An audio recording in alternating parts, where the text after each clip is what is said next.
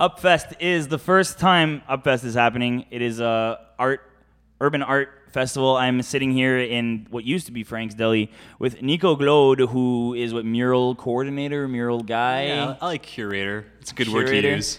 So you work with We Live Up Here for murals and stuff, and Yeah. so naturally for Upfest, you're kind of working with the muralist.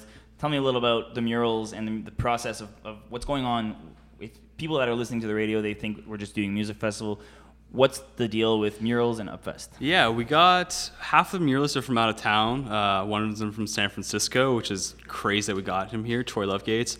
Others are from Toronto, Montreal. So it's cool that we got people from out of town to come and experience Sudbury and come paint our walls And leave a trace behind. and leave it exactly and leave their mark on the city for us to experience it for a while. And also in terms of with the muralists from town, they get to learn from the muralists out of town who are quote unquote professionals who do this for a living.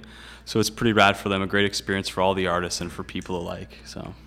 Do you think Sudbury can handle 7 murals going up in the span of a week? We can handle everything. Yeah, it's going to be awesome. I think a bit overwhelming at first, but to have 7 murals going on at once, it's going to be awesome. I think it's going to be not too much to handle, but it's going to be enough to handle. People are going to have an overabundance of just paint to see in their face and be like, this is awesome, all these stories going on at once. Because like you said, like we mentioned earlier, like they're gonna leave their marks behind, so they get to leave stories behind, so people get to see their stories. So it's cool, and it's all happening at once. What's so great about Sudbury?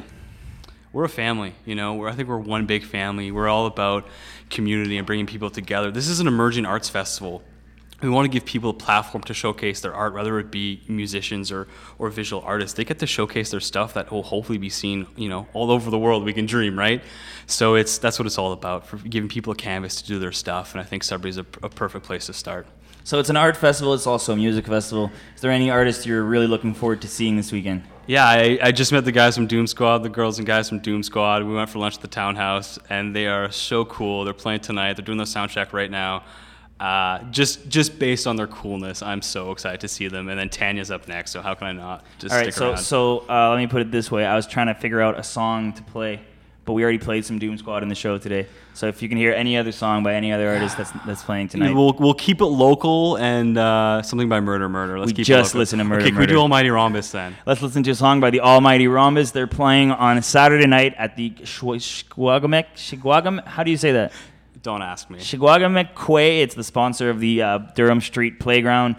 Almighty Rhombus will be playing at in the beginning of the evening. Then you got Rich Aucoin and A Tribe Called Red, a crazy outdoor party in the streets of Sudbury. Thank you very much, Nico. You probably have a mural to go supervise or something. I have a lot of stuff to go supervise. Yeah, you have a lot of stuff to do.